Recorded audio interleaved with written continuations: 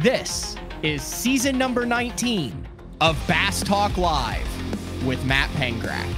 BTL is presented by Lowrance, Bass Cat Boats, Aftco, Strike King Lures, Sunline, Big Bite Baits, Spro, X-Zone Lures, Gamakatsu, The Bass Tank, Denali Rods, Pro Guide Batteries, Beatdown Outdoors, Shoreline Boat and RV Repair, and Omnia Fishing.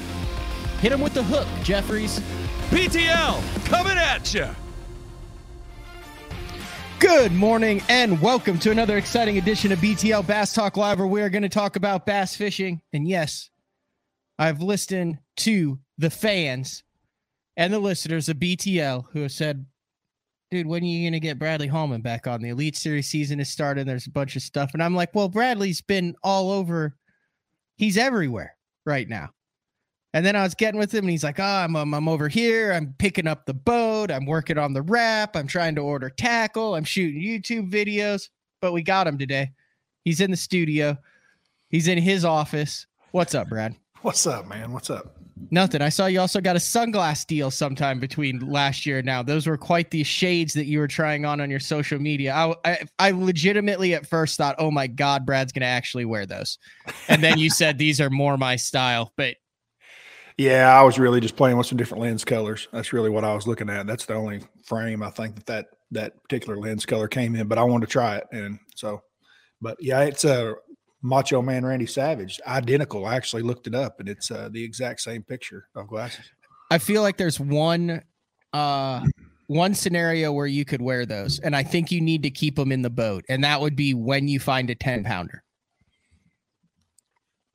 That's not a bad idea. I just don't find many 10-pounders. I'm just saying, or a giant. I mean, you're gonna have six spawning events. Oh, I just turned into a 14-year-old there for a second. You're going to have 6 spawning events this year. And you're going to be on fisheries that have some big ones. Right. So I think those are your lunker lenses. Those are your That's what you can call them. Call them the lunker lenses. The lunker lenses. Because there's the only way to look cool in those is when you're jacking big ones. Otherwise, you look like you're trying too hard, in my opinion. Yeah. How long have you had the give them the hook mark? Is that brand new for 2023? Yeah, that's new. You like it? I like that a lot. I was borderline on whether it was dorky or whether it was cool. No, it's very fitting. I liked it. You did well with that. Just that line I probably recorded 18 times with different voice inflections and different words, and I'd put it in there and take it out. No. Job well done. Thank you. What have you been up to? Man, just like with all the stuff that you just talked about, and I still do not have a boat yet. So when I leave next Thursday or Friday, you have a boat. It's just not in your possession. It's not in my possession. It finished up on Monday or Tuesday. Anyway, I'm going to drive today to Tulsa. The inclement weather that we've had has kind of kept me from going. I didn't see a need Monday to be driving a brand new rig through snow and ice.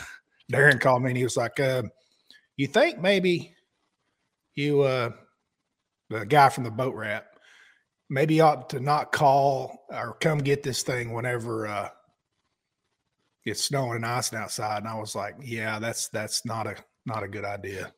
So at the house, I've got a walkway, and it was 2 inches of just packed ice snow, like the real gnarly stuff, right? Yeah. And I heard banging on my door yesterday. I'm like, the heck is that? And I walk out, and there's probably a 12-year-old kid, and he's got like a digging shovel, yeah. like not a snow shovel, like a heavy metal shovel. Right. He said, "Hey man, can I clean your driveway off for like $5 or something?" That's what he said, $5 or something. I'm like, well, I don't even. Yeah, he got it. So I had some ones is all I had. Well, he starts digging. Hold on here. He starts digging on the driveway, and he can't. He's chipping it like 6 inches at a time. He had undersold the job drastically. And I'm watching him out of and it's just the walkway leading up to my house. And I'm watching him out of the window, and this kid is really struggling. So after about 20 minutes, I go out and I say, "Hey, dude," I said, "you got it good." I said, "This is ridiculous here." And he goes, "No, it's actually really satisfying. I think I can get it done." And I said, "Okay." So he came. I said, "Just knock on the door when you're done." He knocks on the door. I gave him $15. Dude, like, shook my hand, looked me in the eye, said, "My name's, thank you very much." But he was elated with it. I was like, awesome. That kid's going places. Oh yeah, absolutely. I said, come back when there's some grass that needs mowing. I said, I'll be able to hook you up with that one too. Yeah. Well, you know, it ended up not even being that bad, but my kids have been out of school for 3 days. And like I say, my boat's sit up there at the wrap shop now for 3 days, and I haven't went to get it. Well, I guess I'm going today, but yeah, it's really not done much the last 2 days at all. Speaking of your kids, I did want to bring this up. So you're on the Elite Series now, and it is your Elite Series profile. You now have, hometown and family and all that. You probably need to update that because it doesn't have Abigail on the profile. Well, after you've only got 3 kids now on your profile. Yeah, Abigail's not on there. No, I would update that. Yeah, I probably because she's like your biggest fan. Abby, yeah. She's 7 years old now, so that shows you how long that's been. Wow. So the boats, the wrap, and the electronics, and the rigging, and all that, you pick it up. I pick it up from the wrap shop. Yeah. Stan's got it down there, and like I said, he called on Monday and was like, "Hey." I was like, "Dude, I'm not pulling that in this storm. There's no." Is that going to be an interesting? Can you imagine like going to pick up your boat, brand new boat, and totaling that thing? Sorry. Can you imagine totaling a brand new boat because you went to go get it in the snow and ice? Would that not be like the worst? No, but it would almost be as bad as what you did to your brand new boat on Texoma that you told it the Lucky Lure Elite Series. Yeah, that did happen. Can you tell that? Are you okay telling that story publicly? Yeah, I'm good with it. Dude, you got to tell that story. I think that's the best story you have. I mean, you literally basically did the same thing. You picked up a brand new boat and then you totaled it in the first time it ever hit the water. We had fished one Elite Series event at Amistad. So we'd fished the first Elite Series event. This was one of the years that we were going to California, the Delta and all that. Mm-hmm. It was your rookie season. No, it wasn't. It wasn't? Second year, I think. Maybe third. Second. Who won the one on the Delta? 2007. That's what it was. Because at Rimmets, my roommate had just won Amistad. And he was a rookie. Were you an original Elite Series guy? Yes. I did not realize you were an original. I thought you came on. My rookie season was the inaugural. You're right. There it is. Elite Series. I was in that big giant class of like 26 rookies. Okay. So 2007, it goes Battle on the Border. Yeah. And then you fish the Central Open, and then you go to the Delta. So that's right. We're correct. The Central Open was on Texoma. So I drove straight from Amistad up to Texoma. There was only a week in between. I had this all planned out where my wife was going to drive me to California as soon as the Open was over. And so we and I was just going to sleep. I mean, it was literally a back-to-back type deal. And I had been to Texoma a couple of weeks prior before I'd gone down to Amistad. And apparently maybe the lake had risen or fallen, I guess is what the story would be.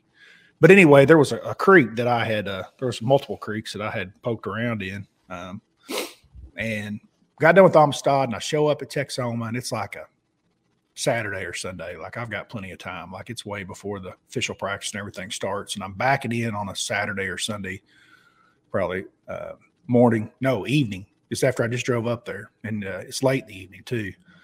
And as I'm backing in at this boat ramp, a buddy of mine, a good friend of mine, is actually pulling out of the water, he and his wife. And he's got a lake house down there at Texoma. I had no plans of running into him or seeing him. And I'm like, "Hey, man." It's like, "How was your day?" And he's telling me, and I'm like, "Hop in the boat with me. I'll show you something you've never seen before." And this guy spends every weekend of his life at Texoma. Timmy Albert. I'll never forget this. And so old Tim tells his wife, "Yeah, just pull the boat on up to the house, and Brad and I'll be back about dark." Well, he hops in the boat with me, and we run up the lake. And this creek was not easy to get into at all. It was the mouth of it, even just to get to it was pretty hard. It's a long ways up the river. The lake was a little low for the springtime. It's in March. And I take off up this thing, and it's one of those places where like some of the silted in, like across the mouth of this giant cove where the river's already like just to get into the big cove area is not easy. Mm-hmm. And so like you can feel that skeg, going across the sand, and we're off, and then we get into the big cove, and then you run to the back of the cove, and then right where the mouth of the creek is, it's really silted in. And I know it's going to be shallow, but I had ran out of it the week before. I had gone in or 2 weeks before. I'd gone in with my trolling motor, figured out how to get in there, and now I'm running it. And we skedaddle across the mouth of that flat, and you can feel that skeg just ticking. Brand new skeg. Brand new boat. Brand new. I mean, it's been to one event. Wrapped, picked it up from Skeeter Yamaha. Probably has the Bass Zone wrap on it. Guaranteed it does. Without a shadow of a doubt, it's got the Bass Zone wrap on it. Okay. And I'm ticking across this thing, and Timmy's just sitting over there, relaxing. And we got this brand new Skeeter I-Class aired out. I'm probably running about 45 miles an hour. And we get into the mouth of the creek, and then as soon as you get in, it drops off and gets deep. And it's just a straightaway. And it's a straightaway for probably like, I don't know, almost a mile, I would say. Man, not that far, maybe 3/4 of a mile. And then it makes a hairpin turn. And right where it makes that hairpin turn, it drops off to like 10 foot. And then the creek takes off. You just start fishing right there and go. Anyway, I'm skedaddling across this thing, and we're in. We've made it, And Timmy's like looking, and the straightaway, the banks are like 45 degrees, just straight up. They're pretty steep. I mean, they go up over 10, 12 foot tall from the top surface of the water. And just out of nowhere, you just feel this slight vibration, like a boom, and you hear this pop. It's kind of loud. And I realize that, the boat's still gliding, but I have no control of the boat anymore. And it starts to meander and veer to the left, straight at that bank. And I said, "Hey, Timmy," I said, "you might hold on." I said, I don't have any control of this boat anymore. And as we get, you can feel it coming, and he grabs the bottom of that seat. And you can hear him yell, "Shit!" And up the embankment we go. And as we go up it, I'm thinking this boat's going to roll over on top of us, Yeah, because we're moving at a pretty good clip. And the boat goes up the embankment, turns to the right, and then goes right back down the embankment and lands in the middle of the creek. And as we come to a stop, it's like, what the hell happened, And you stand up, and your adrenaline and heart's going 1,000 miles an hour, and you turn around and there's no motor. Like you see nothing. Oh. And the motor was still there. It was hanging on sideways. It's attached by the cables or whatever those hoses are that come out of the back, but all the pins and everything that attaches it to the boat.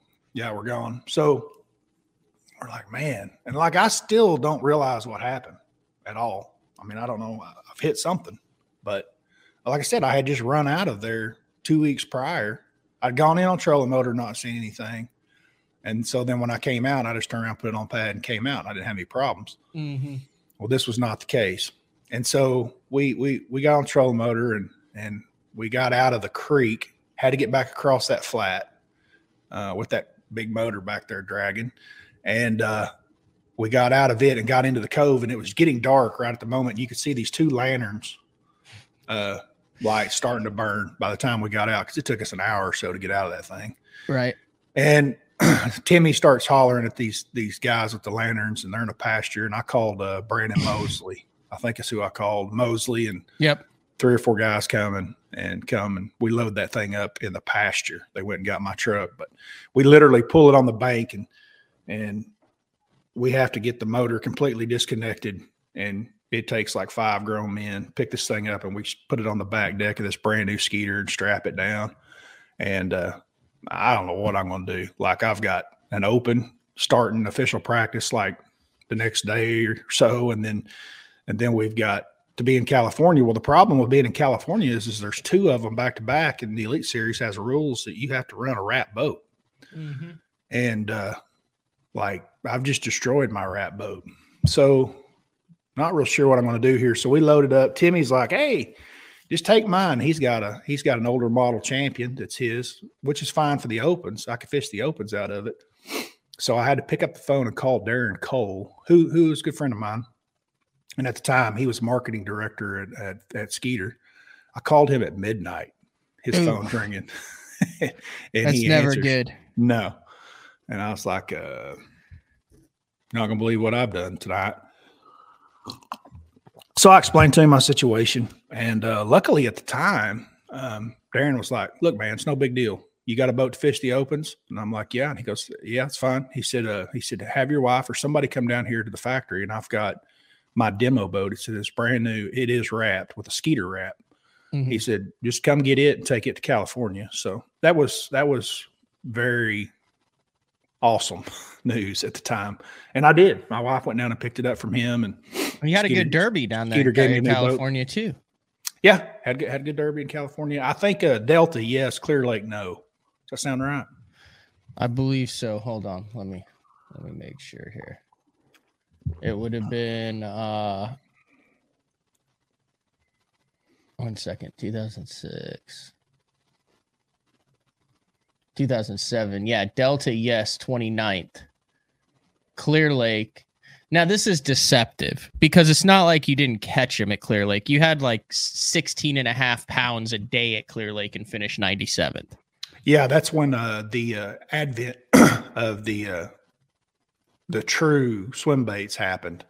Like they were everywhere there. Oh, that was the Kennedy swim bait. Yeah. What do you remember about that? Were you guys going, catching him here's another great story. Like we had never seen, I personally had never seen anything like what they had up there. And so we went with Delta first, and I had a decent tournament there. And then we go to, and I'm doing good. I think I'd cashed the first 2 checks of the year. Yeah, you finished. You were on a little bit of a streak. Yeah, Rimmets won the first one. But you went 45th, 5th, and 29th. You did in the first 3 tournaments of 2017. You did $30,000. Right. And my roommate's sitting there. You know, we've got 2 trophies because he never stops. So we've got first place trophy in the hotel room, and we got a second place trophy in the hotel room. Yep. So that's kind of how he started off. So like we're feeling our oats, but. Chris Lane had hollered at me one morning. We got up to Clear Lake, and it was Sunday morning before our official practice started. And he was like, hey, man, you want to go to breakfast at this place? It's right across from the hotel. And I was like, yeah.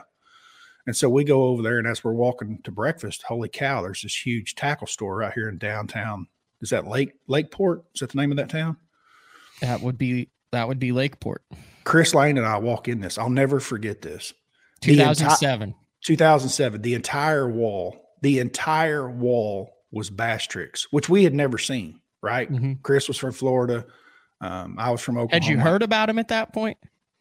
I think I may have heard the name a time or two, but I had have to remember, you couldn't just go on and order them right then. No. I mean, it wasn't like you had social media or anything. It was like Bassmaster Magazine, FLW Magazine, newspaper articles, and some internet stuff. Yeah. I'll never forget. Chris is like, what are those? And the guy standing there that works there is like, those are Bass Tricks. You've never heard of those? And we were like, no. And they were the entire wall. And so obviously we needed to buy some. And we both loaded up with them. And back to that 16-pound bag. The first morning of the tournament, I'm throwing that bait. Like, I don't have a clue how to throw it, but I'm throwing it. And I probably had 20 pounds worth of bites and just didn't even know it. I'm throwing that swim bait out there, like just firing it on this spot that I've got that I'm starting on in the morning. And those fish are just going tick, tick. And I'm just whining, going, damn it. When is one of them going to eat it? Tick, tick. This happens for 4 or 5 casts. Tick. And I'm like, I know that was a bite. And they're missing it. You know, I'm expecting it to be like a spinner bait, you know, like load up. And yeah, no. So about the 6th cast, I fire it out there, you know, and I'm reeling it. And it goes tick, and I set the hook. And when I set the hook, the rod just loads, and I'm like, oh my God, I've missed all those fish this morning. They've been completely inhaling it, swimming with the bait, and you just been pulling it out of their mouth. Another one would pick it up. I mean, you were pulling the whole school. Right. So, you know, I go on with that thing, but then I don't know if I put it down or what, but you know, you don't throw it. I didn't throw it as much as I should. I should have thrown nothing else but it. That's what I should have done. Well, or a bigger one. Know that. Grab the biggest one. But anyway, That's the one thing I guess that's kind of with the accessibility to so many baits and as hard as it is, like I don't think you get that anticipation of getting a bait in your hand that you've heard so much about that you think like the beaver. I remember being in Southern Illinois and walking into a tackle shop and being like, oh my gosh, they have the sweet beaver here. Yeah.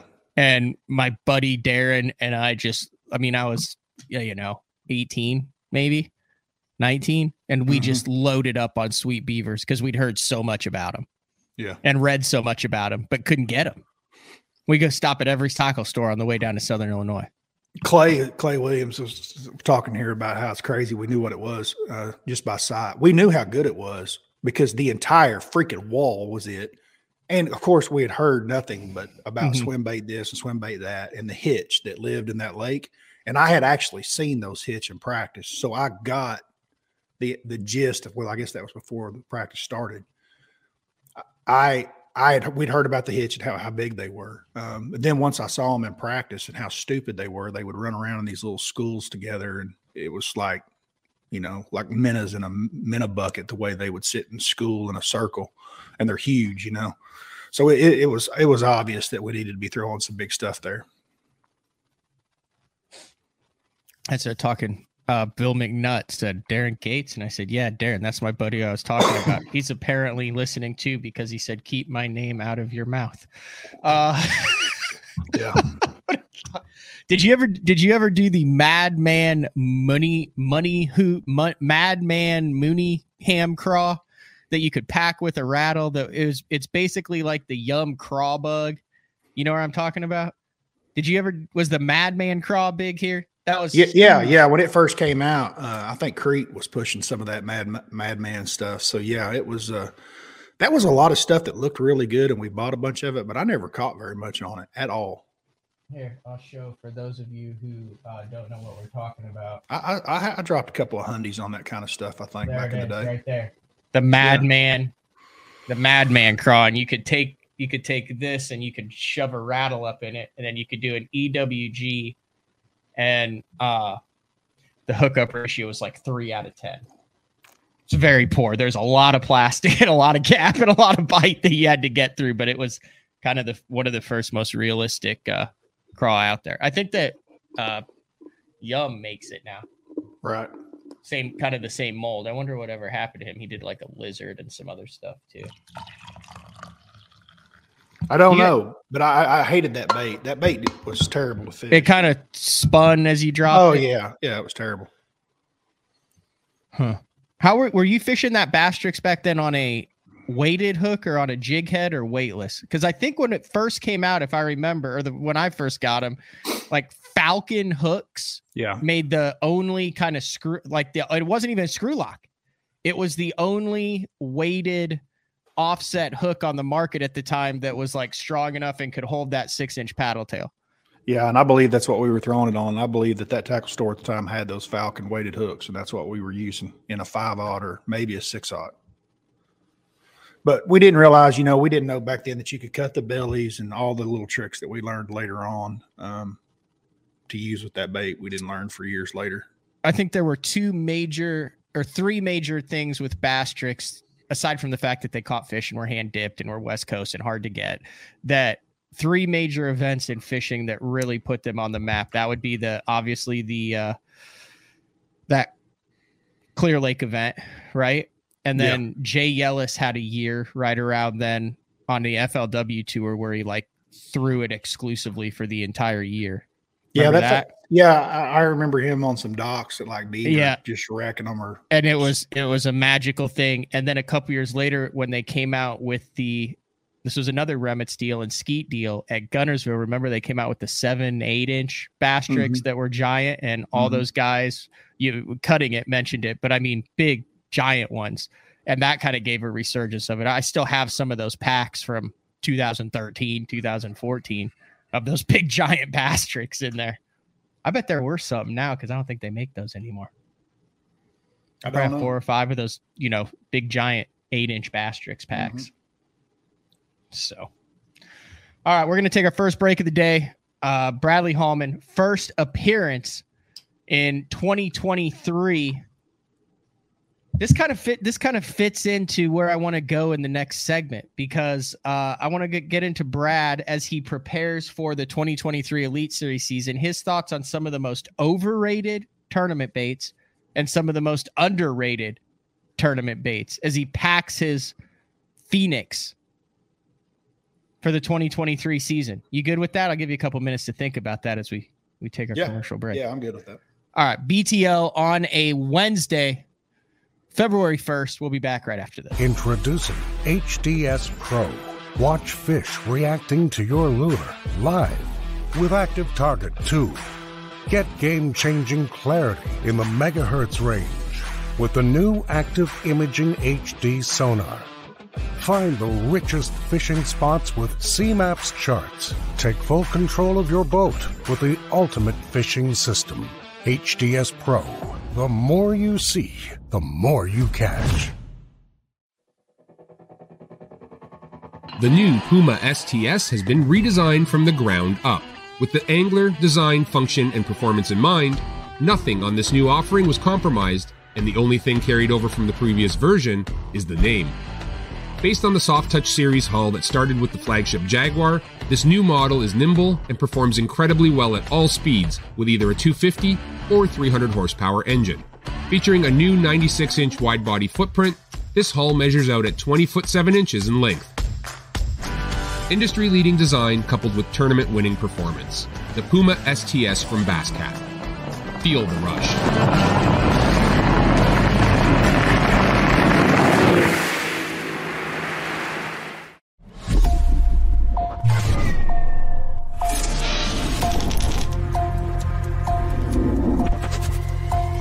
Everything you need, one legendary brand. Top one on Strike King.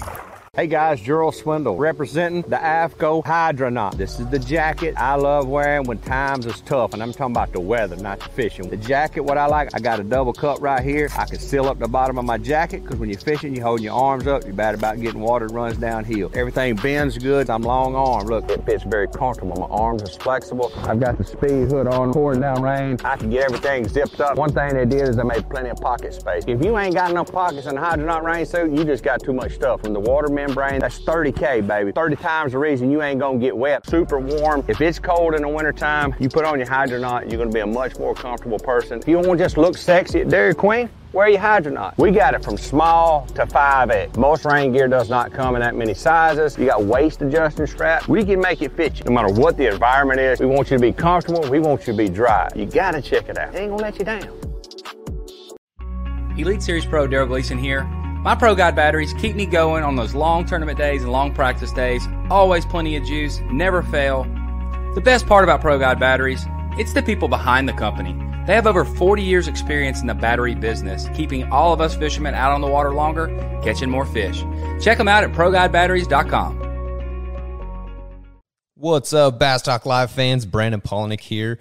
And ever since I won a couple Bassmaster Elite Series events on X-Zone Lures, I've been getting a bunch of questions of what makes them so special and different. And really, the truth is, it's in the details. The little details, things like no cheap fillers in their plastic. That gives you more lifelike action, more realistic and vibrant colors. But don't just take my word for it. Go to www.xzonelures.com and check them out for yourself. All right, welcome back, BTL. You're gonna have to beat that guy next year, Bradley, if you want if you want any shot at the Angler of the Year. He's Mercer's pick for back-to-back AOYs. He picked him this year or last year before the season even started. Yeah, and then he picked him again. That's I mean, you fish against him. You know, pick. Brandon, he fishes some of the opens, but now, I mean, he's. Yeah, I think he. I was there whenever he first came. Mm-hmm. I remember his rookie season for sure. Let me ask you this, and be honest with me. Have you ever been intimidated by anybody on the water? Is there anybody that you've launched that you've been in a tournament with where you are a little taken back? I mean, because it seems like you're unflappable. No, early in my career. No. All right. Who? 2006, 2007, 2008. I was in pretty much all of the guys that you would expect.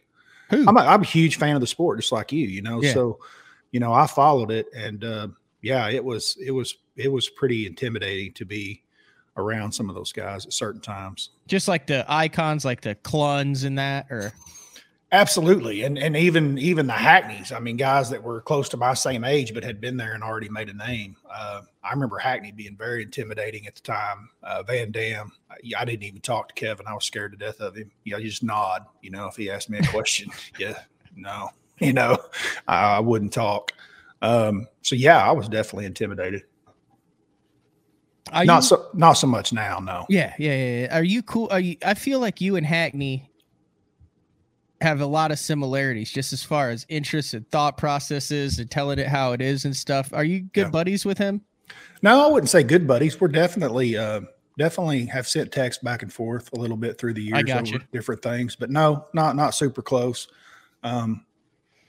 He's we've been in different places too for a long time. Right. So, I mean, we haven't been on the same circuit or done anything. And he's a lone wolf on the water, so, no, I wouldn't say that at all. I had Tommy on, I think Wednesday. I kicked the week off with Tommy. Yeah. And, I didn't know it was Ish that coined that. I want from here to the dam. Yeah. That phrase. He said that was an Ish thing. And he also said I ran the Michael Neal pocket knife ad. And, Biffle's whatever, waiting for me to come back. And you hear that EDC pocket knife click open, and Biffle, I'm watching him down and below the screen, and he just zoom like a hawk. He's all about the pocket knife ad. So when we came back, I asked him about the I'll cut you. And he said that was also an Ish deal. That Ish was on stage and Tommy was like, I'll cut you. Have you ever gotten run out of a creek by Tommy Biffle? Because you fished against him in a lot of freaking different things, and you guys fish the same, and the best stretches when it's up in the bushes. Have you ever had the infamous Tommy Biffle, I went from here to the dam? No. Never? No. Now, I've definitely heard the stories. For whatever reason, him and Butcher used to always end up in the same places in the tournament. And they would always have these little arguments, and I would hear about them at night from Terry. But no, Tommy and I were closer. I knew him a little better. We'd stay together, and we would run together coming out of Oklahoma. Sometimes he would call and we would drive and then split a hotel room, like if we were going to South Carolina or something. So I knew Tommy a little bit better, but no, I never had any issues with Tommy at all. I knew that a lot of his mystique was he just had a intimidating influence. It was manufactured. Yeah. Well, all of them are manufactured to some extent. I don't know. There's some guys that are pretty grumpy to be around, I think. You're intimidated by Jason more than anybody on the planet, probably. Yeah, I mean, I've never actually. I mean, I fished across from him on one of the days in the river when he was trying to get back onto the Elite Series. Yeah. But yeah, I would not like to pull into a pocket that he's in. Yeah. But you wouldn't have any issues with that. You said he's chatty, like when you room with him, that he talks all the time. You have to be like, Jason, shut up. I'm trying to go to sleep. Nah, he's not chatty like that, but he talks like you and I talk. Yeah. I mean, this was years ago. I haven't roomed with him in years, but yeah, when we were younger, he doesn't just. It's not like you sit there and talk for half an hour and he just gives you a look. No. Well, that's how he is with everyone else. Yeah. Well, we've known each other since we were pretty young. I know. That's how it is. Hit me up with what you got new. What you got new this year, because I know you've picked up some. You've picked up some new sponsors and have some of the old ones. So I have everybody that I had last year. Nothing's changed. I've got Spro, Gamakatsu, Big Bite, AFCO, all that's the same. I picked up 4 new ones. I picked up Waterland sunglasses. I picked up Pro Guide batteries, who you're with, and Beat Down mounts, who's with BTL as well. We're with that too. We have very congruent sponsors. Imagine that. What are you doing lithium wise? Let's go through each one, because the Pro Guide, I had Matt Looney in, and I'm doing 236s parallel trolling motor. And on the drive, listen, I'm proud that I know what my batteries do. I'm going to tell you. I'm listening. Then on the driver's side, I have 2 AGMs because I'm old school. Those are also in parallel, and that runs everything else. And then I have the power. Then I have the power pole charge. That's a great setup. What is your setup? Well, I, like you, have always been old school, and I've had the AGMs parallel.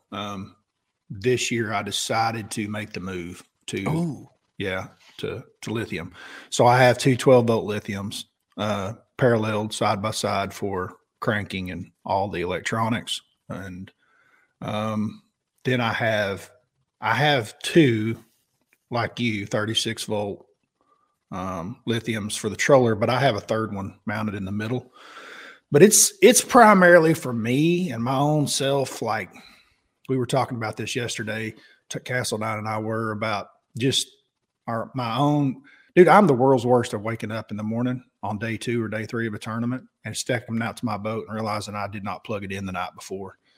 And that's just reassurance. So it's not tied in all the time. It sits there hot and ready in case I needed it at any point, because one of those 36 volts will run you all day. You know, it'll go all day. There's no doubt about it. It's just two of them gives you some peace of mind. And the few tournaments that we have that you're just standing on a trolling motor, if you're topwater fishing or something where you would be on high all the time, sight fishing, that's what the two are for. But I have the third one just in case anything out of the ordinary pops up.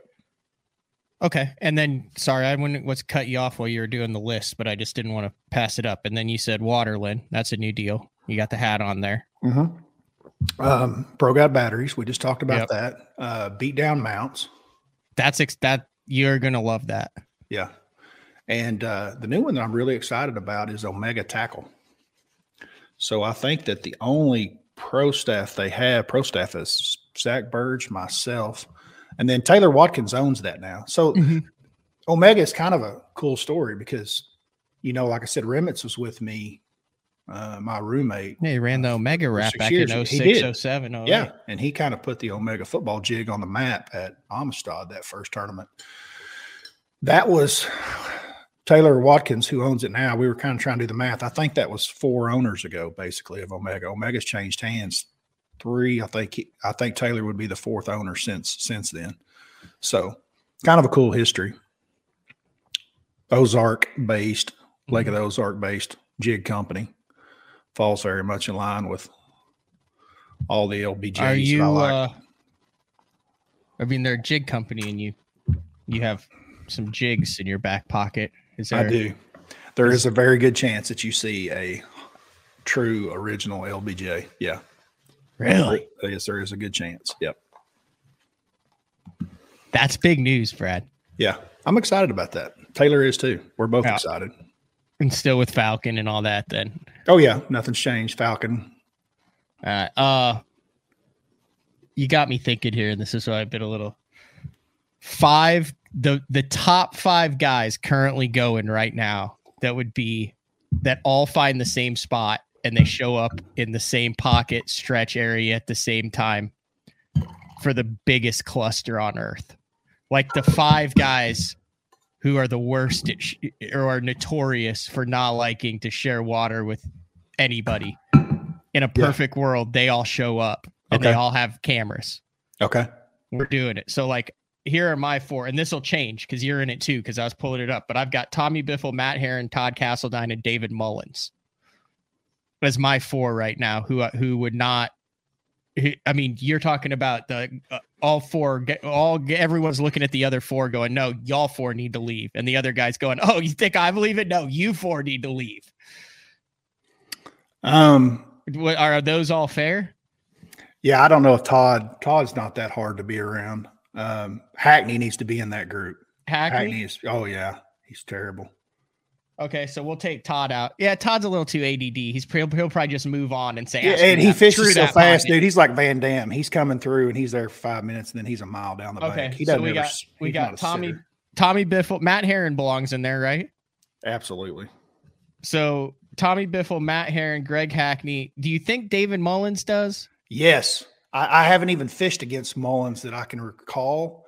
I'm friends with him. I've heard a lot of like, if you stop within sight of him, he's like a hawk. He'll come to you to let you know that you need to move. I've noticed on a lot of video. I was actually going to give him a little bit of a hard time about that whenever I first see him, but because I spent a lot of time just kind of getting to know who I'm fishing against, and I've noticed a lot that he's not very comfortable with boats around him. No. Even in offshore stuff, like at Lake Fork last year, he gets a little upset. Okay, so we need to add one to this. I feel like Kevin's just used to all that. He avoids that, so he would never. Van Dam would never stay in a situation like that. Yeah, he can fish in a crowd or by himself. It's guys that do not like to fish in a crowd. It's guys that like to get off by themselves. Yeah, Randy Tharp is a easy one just because of the thing with him and Heron, which is awesome that went down. But I mean, he can also he could also be pretty agreeable. I don't think that he's. Yeah, he spent so much time in Florida. You have to be agreeable. I'm trying to think. I'm going through Andy Morgan. No. Cliff Pace. I think he just put his head down and grinded out. Yeah, definitely not. Poche, he'd never put his boat in where 4 other guys are. He'd find the creek off of the cove that they're fishing, and then he'd run it up it at 30 miles an hour. How about Lefebvre? Iaconelli's not. He's not. I don't know about Dave. I could see Lefebvre being hard to be around. Iaconelli's not going to say anything. He's just going to fish wherever he wants. Like, he's not going to respect it. He's just, if your line's in the way of where he wants to go, he's going. Yeah, no, I'm talking about guys who are going to. Yeah. They're going to vocalize their displeasure with the other fellow competitors. Crete? No. Russ Lane? Why? Possibly. Not. I'm looking through it. Brett Height, no. Oh, how about Edwin? Is Edwin good at sharing water? Yeah, he can do either. He can do in the group or he can be by himself. I think he could be really politically correct though, so he could see the benefit maybe in it being friendly in that situation to get repeat. You know what I mean? Yeah. A lot of them will kind of draw the line depending on who it is, right? So like when I was younger, like I said, and I started, I probably got pushed out of some stuff that I wouldn't get probably pushed out of today. They probably don't even try. But back then they're like, I want from here to the dam, Yeah. All right, we're going to go through the Elite Series list because we still need one. I don't belong on this list, by the way, at all. Oh, how about Jason? I thought about that, but he's somewhat like Poche. Like if there was 5 boats there, he ain't staying. He's out. He's not going to say anything to anybody. Nah. Dude, he's not even bad. I mean, historically, he hadn't been bad in tight places because I know people that he's worked with that, he got into backwater stuff that was small and hoping that he had it to himself and didn't and had, another competitor and they worked something out every time. So, no, I don't think he's bad. Okay.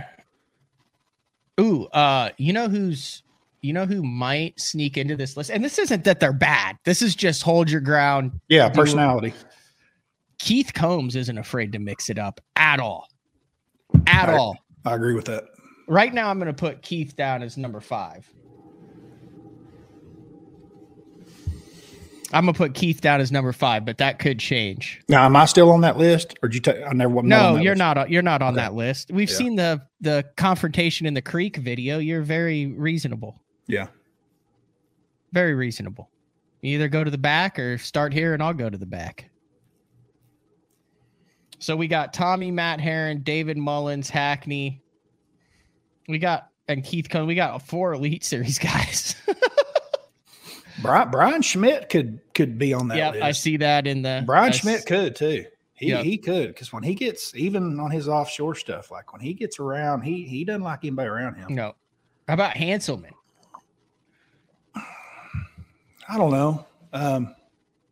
Maybe at Amistad he's a little, but no, I don't think so. I think Hanselman's.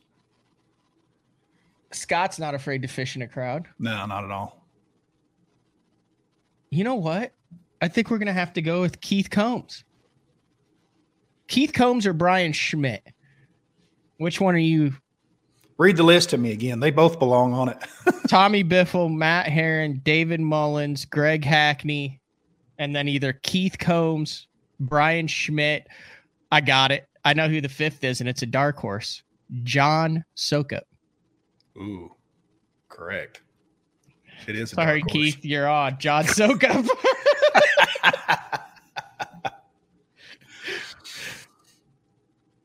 I mean, the guy's like he's the new WWE side, and he's gonna come in and he's gonna be like, whose intro music is that? And he's gonna be like, I'm here from the top rope, day one in Florida.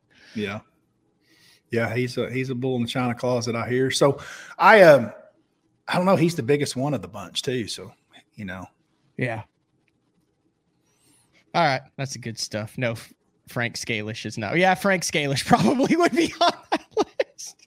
Lee Livesay, I've never fished around, or I don't think I fished around Lee in any of the opens, so I don't know.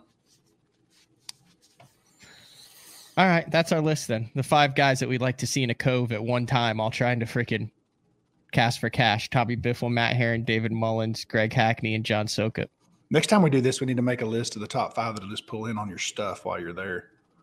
Oh, we could do that now. We can make some enemies right now. It's your You deal. can make a list of 5 guys that are never coming on BTL ever again. Yeah. Okay, but no, look, we got to do the opposite side of it. Then the top 5 most agreeable pros that if someone's in the area, you're like, thank God it's this guy. Yeah. Right? So obviously number 1 is James Niggemeyer. Right? Yeah, James just isn't going to talk either way. Yeah, there's a bunch of guys that are not. And like I said, this isn't good or bad. I mean, I would have to throw a number of guys in there. There's a bunch of nice guys out there on tour. Not that the other guys aren't nice. It's just like, do you see a distinction between competition and off the water? Are you the exact same Bradley Hallman personality, decision-making wise, everything on day 3 or day 4 of a tournament with someone as you are in the parking lot when it's all over and said and done? Or do you see the water as a playing field? I think everybody sees it a little bit different. It took me a while to understand that there is a difference. I'm good. I'm just not going to be taken advantage of, which, had happened when I was younger. And what I mean by that is like, day 1, day 2, most things can be dealt with conversation. As long as there's conversation about something, you can figure out which way to go, generally speaking. The fishery depicts a lot of what's happening. And if you don't understand, like when you're on a 30,000 acre lake and there's all of you there and you've got a guy like Biffle who wants from the creek to the dam, that's unrealistic. That's not going to happen. When you're on Sam Rayburn and there's only 100 of you, then things are a little bit different. I never understood, me personally, the offshore stuff at Kentucky Lake. It was so big and those guys would gang up 4 and 5 on a spot, but that's what started happening and it's become commonplace. A lot of that's just conversations. I'm going to start the day off with it. And the other thing is you can't have a conversation 500 feet away with both your big motor running and him on a trolling motor and trying to cast, and he's focused. That's the thing I hate. You pull up to try to talk to a guy first thing, say it's Monday morning or Thursday morning, the first morning of tournament, and he's more interested in looking at his cast than to take 10 seconds to turn to you and figure out, because it's obvious you're wanting in there. I mean, have a damn conversation. You want me to leave? If you want me to leave, it's fine. But tomorrow when the boat take off, I'm sitting here. You're going to return the same. A lot of guys will tell you yes, and then after they bust 25 pounds off of it and you've let them have it, then day 2 comes in the morning and the morning feed's on there and you're the first one there. They ain't leaving. They're going to come right in on top of you after they just told you to leave and they would leave the day before. So you kind of got to know a little bit of history about some of the guys, how they behave and whatnot. I personally will treat everyone the same way that I'd want to be treated. It's just got to have the conversations up front. So you'll fish an area differently depending on who else is fishing that area. There's guys who are going to honor it, and guys who are going to burn it down. So if there's chances, yes. Yeah. I don't know that I'm going to do it because of that, but I'm definitely going to have a little bit different conversation. Like I am going to be very pointed about it. How do you learn all these unwritten rules at the high level? I get asked that a lot. Because you get taken advantage of or used, or people don't respect what you give other people respect and they don't respect it back. You can just tell by their boat positioning and control and what they fish and what they don't. So guys who come into this thing and don't have fish 3 opens and we're talking about this is a personality trait. Yeah. So, but how do they learn all these things? Well, just like there's a lot of listeners here right now, everyone has a different mindset, and there's a lot of guys whose minds are black and white, right and wrong. Well, then there's a lot of guys whose minds are, there's a lot in the gray, and this is competition. You go do whatever the hell you want to do. You just got to realize who you're dealing with. Where is he at on that? You know, life's not black and white, and I get that. But my feeling is it's a big lake and there's a lot of fish out there. But man, sometimes those schools that you find in practice, that 1 or 2 places that's really got some fish on it, it's hard to just walk off and leave. And when you draw a boat 100, it sucks. Yeah. Do you think it should be more black and white? Do you think there should be more rules about, like, go back to the anchor rule and the trolling motor rule and 50-yard rule and penalties if you pull it? All those rules just caused more problems. So it's a self-policing gray area on that is malleable. Yeah. Should be. Yeah. Mm-hmm. It's a weird deal. It's a weird deal. I mean, the guys that are pushy got that way because they learned somewhere through it by being pushy. They got their way. You know what I mean? They were nice and got burned, and it cost them immensely. Could be that too. I don't know that there was ever a time that Tommy was just super nice and got burned, but it could have been. You know, back in the day, Tommy was always the last boat in the water, helping everyone else launch. I got some sausage biscuits in my boat. You want one? Look, it's competition at the end of the day. That's what it is. So, you know, you got to take that for what it's worth. And you got to be able to give as good as you can take. And you got to be able to take as good as you can give. That's what some of them aren't as good at, is taking as good as they give. We're going to take our final break. And then when we come back, I do want to get into what you feel like are the most overrated and underrated baits that are in everybody's boat going into the Elite Series season right now. All right. BTL with Brad Hallman. We'll be back right after this. The great thing about the new Sensation soft plastics from Big Bite Baits, heavily scented, super soft, buoyant, comes in 7 great new shapes. I've got a couple of them of my signature series, the Cliffhanger Worm and the Ramtail Craw. Great for a flipping jig, football jig, swim jig, all that. Several other great shapes. Really excited about it. We've worked over the last year, catches fish all over the country, and I think it's going to catch fish for people everywhere you try it. The Spro Little John crankbait has been around for almost 15 years, and it is one of my go-to crankbaits whenever I need a fish in the boat. So you can never have enough new colors. That's why Spro's coming out with a handful of new colors, including Pearl Shad, which has this bleached out white look, but it's got this pearlescent, really, really pretty. We've got Copper Shad, which looks amazing in the water. It's got that purple flake on the back, really, really pops in the water. And then if you want some real pop, we've got Sparkle Shad, nothing but sparkles all over this thing. And then last but not least, we've got the Matte Sexy Shad, just a really different looking color for a crankbait. So you want to give them a little different look, that Matte Sexy Shad is definitely the one to go with. All these colors are available in the original Little John and the MD. Are you looking to install your own fishing electronics? The solution is the Bass Tank Power Harness. It takes the guesswork out of installation. No more voltage issues or interference. Designed by an engineer so that you can get professional results right there in your own garage. Installation done right with the help of the Bass Tank Power Harness. You can feel confident knowing that your installation was done right. The Bass Tank Power Harness. Give us a call or order yours today at thebasstank.com. Get the best patterns backed by tournament data. Start by finding the best 10% of your lake. Know exactly what to look for and what to throw. After that, just put them in the boat. Try the Deep Dive app today. Look at that beast right there. I'm the kind of guy that never leaves the house without a pocket knife, and Gamakatsu's come out with the EDC series of knives. EDC stands for Everyday Carry, so whether you're on the water or off, you can always have it with you. The best thing about it to me is that assisted open feature. With this D2 blade, you've got it right here at your fingertips, so if you can't find your scissors, you need to cut a knot, you need to cut your braid, you've always got it. Make sure you check it out. Never leave home without your Gamakatsu EDC knife.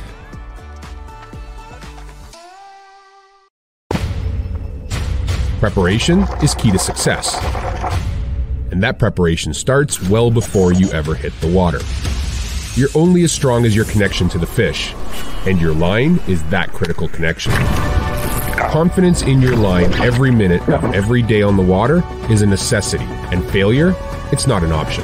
Sunline makes the fluorocarbon, nylon, and braided lines to give you the strength to guarantee your confidence. Have you considered purchasing new electronics for your rig?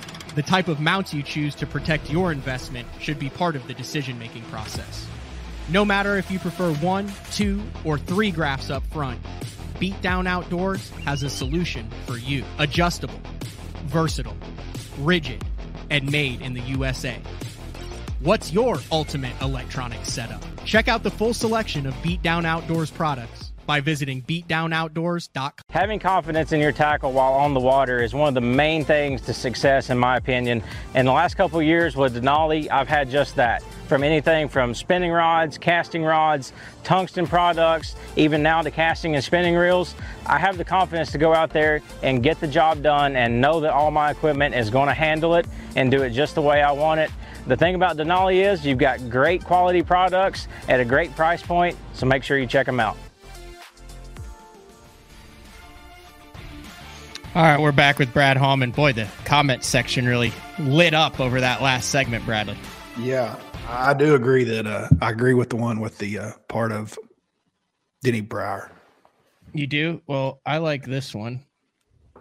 Anthony says, I can see Castledine flipping a switch from having a civil conversation to pulling out a bat, depending on the other angler. No. No? No. Oh. Well, Drunkwood thinks Todd would just rip his shirt up, offer up baby oil up and down his body, and then hit him with an overhand volleyball serve. No, he may do that. No, Todd's pretty. He's got his stuff in check. He doesn't lose his cool. But good thing he doesn't. That guy's too good a shape. He'd hurt all of us. That's an interesting comment. He said, I ran into Hallman at a BFL and UFOLO last year. We both got to an area at close to the same time. We both went opposite directions and gave each other plenty of space. Gosh, I can't talk. Plenty of space. It was just the right thing to do. Yeah, I haven't had many confrontations on the water. I try to respect everybody the same as I'd want to be treated. Most overrated baits that's in everybody's boat. It does not like actual individual bait, but style of baits. Mm-hmm. What's your opinion on that? That you're going to have in your boat and that you'll most likely not throw, but you're going to have it in your boat because it's always in your boat. There's some that I won't even have in my boat. So this is going to hurt your feelings a little bit. I'm not going to have a glide bait in my boat. Will not. Do not have a huge stash of them. Don't throw them. Not me. Okay. Yeah, I told you it'd hurt your feelings. I think that's super situational. Well, I mean, I think I heard Jason talking about this not too long ago. Like, he's kind of on the same page I am. I mean, how many tournaments have been won have we had a MLF event or a Elite Series event won with? Not exclusively. It's added a fish or two in some. Okay. That's it. But yeah, no, there hasn't been a predominant glide bait victory. And trust me, Chris has tried multiple I understand times. There's been people to try. Which would lend to your theory that it might be a little bit overrated when it comes to tournaments. Anything else? That's the one that just sticks out. I knew that would hurt your feelings because I know how much you like them, because you're always telling me, hey, check out this glide. And you've actually gotten me to purchase some very expensive glides. And anyway. They're situational though. Like in practice, you could pull one out and it might show you where some fish situation are. For me is at my pond in front yard and see, but even there they don't eat it. So I don't know. Well, that's just not the right situation.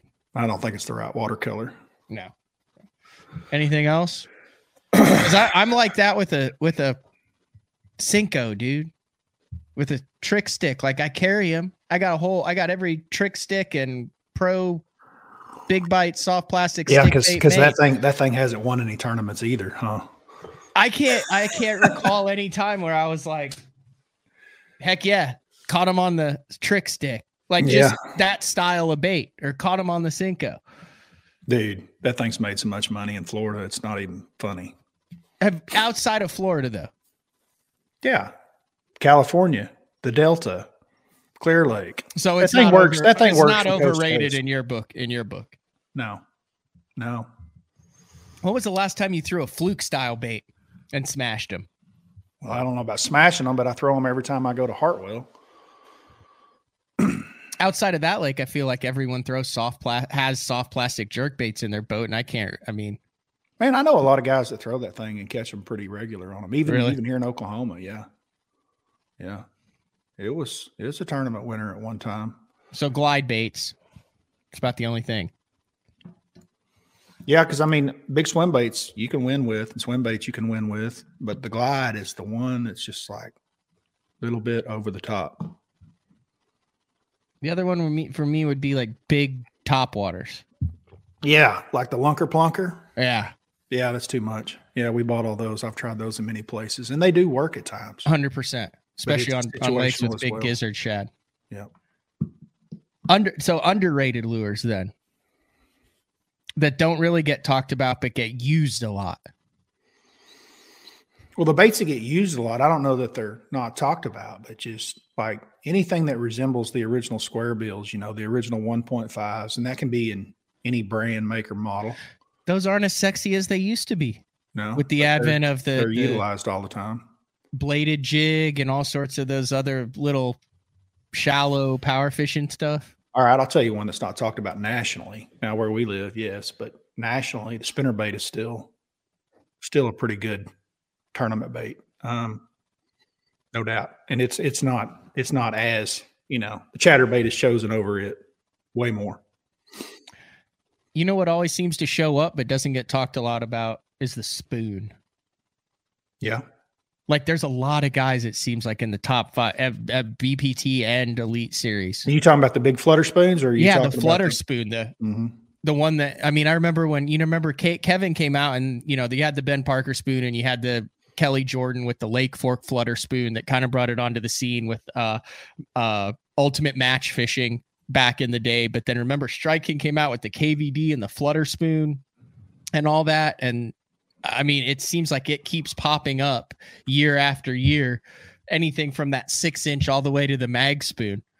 And it's a technique that I still don't think a lot of people have mastered, but consistently shows up in the top 10 in tournaments when it is situationally appropriate. Yeah, to me, it's a rotational bait. You know, it's a bait that you're going to pull up on something and you're going to put it in the rotation. So if you're our boy throw... DeForest, Worldwide Watson spoon, same thing. Yeah, I love me some DeForest. DeForest. He's one of the most educated BTL listeners. I put him up against anybody. Anyway, what were you saying about the rotation of the spoon? I think that belongs in that category. Yeah, it's a rotational bait. It's not a bait you're just going to lock in your hand. Well, I guess you could. You could have at one point.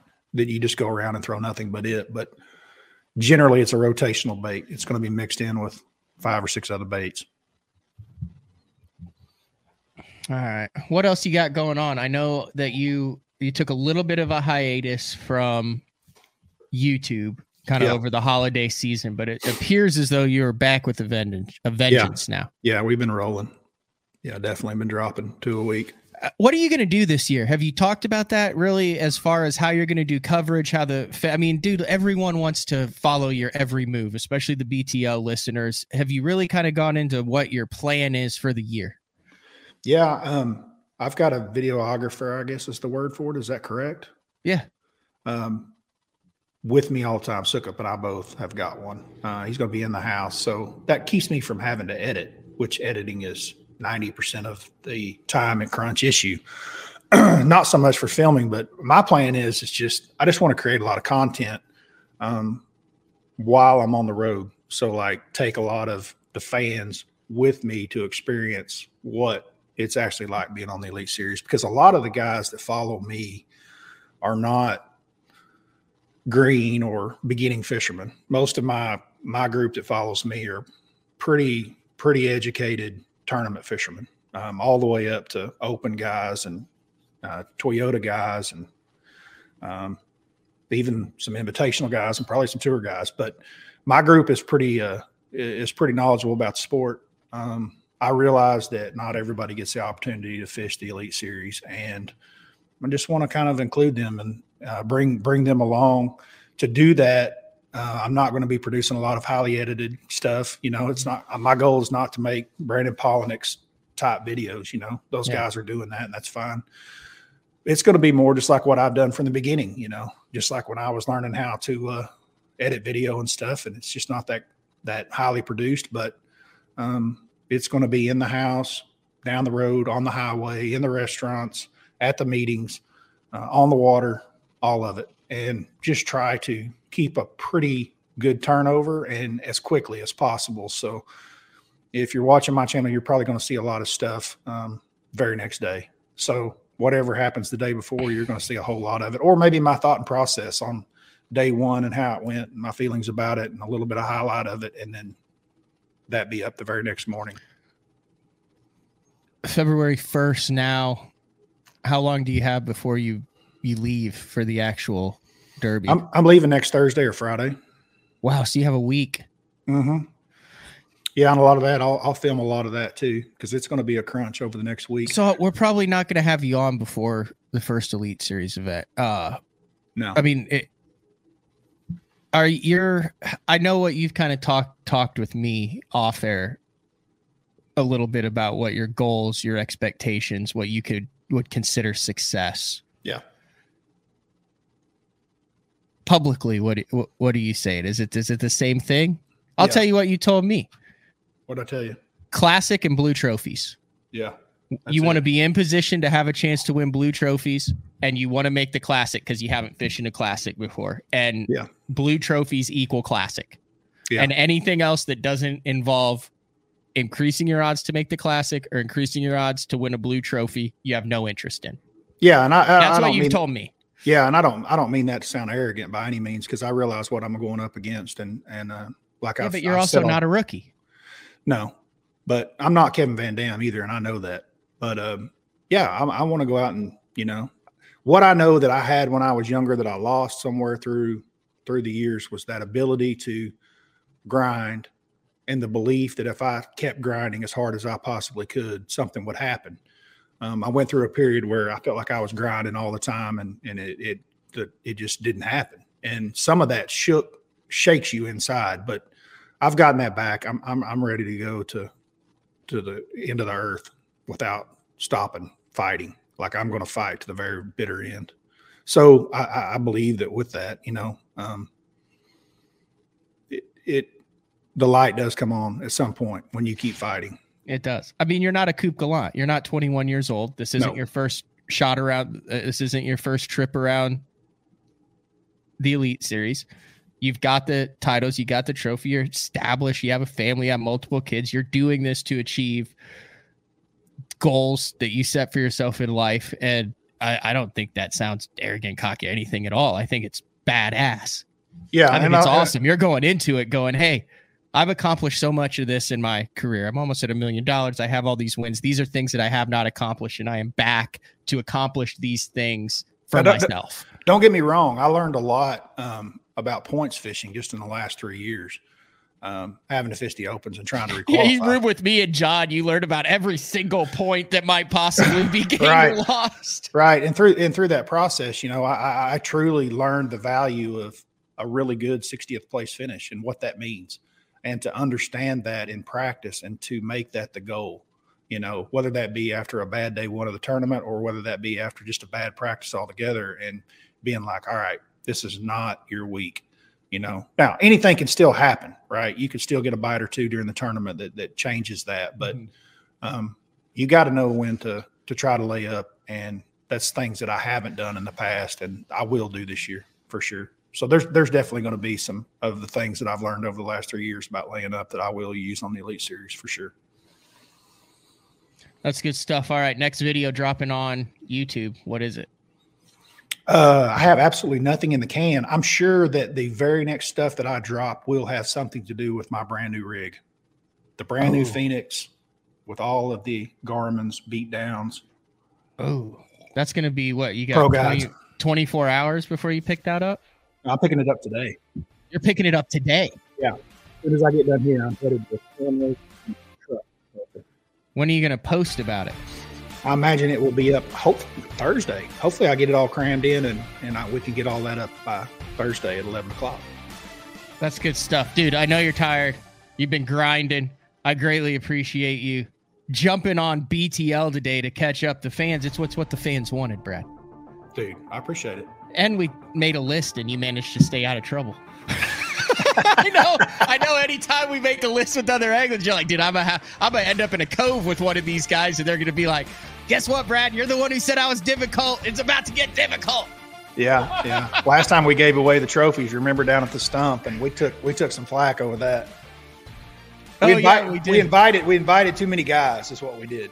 Yeah, we were doing the top guys for the BTL, like all BTL team for 2022. Yeah. 22, yeah, and we left out Jason Christie, who should have been in the top 3. Yeah. All right. This has been another edition of BTL Bass Talk Live. Brad Hallman.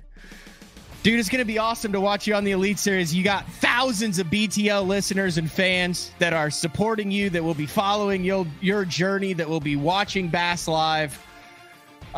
Wishing you nothing but the best as you take off next week and we see the announcement of the wrap and the boat and the electronics. And, dude, it's freaking happening. It's been really 4 years in the making.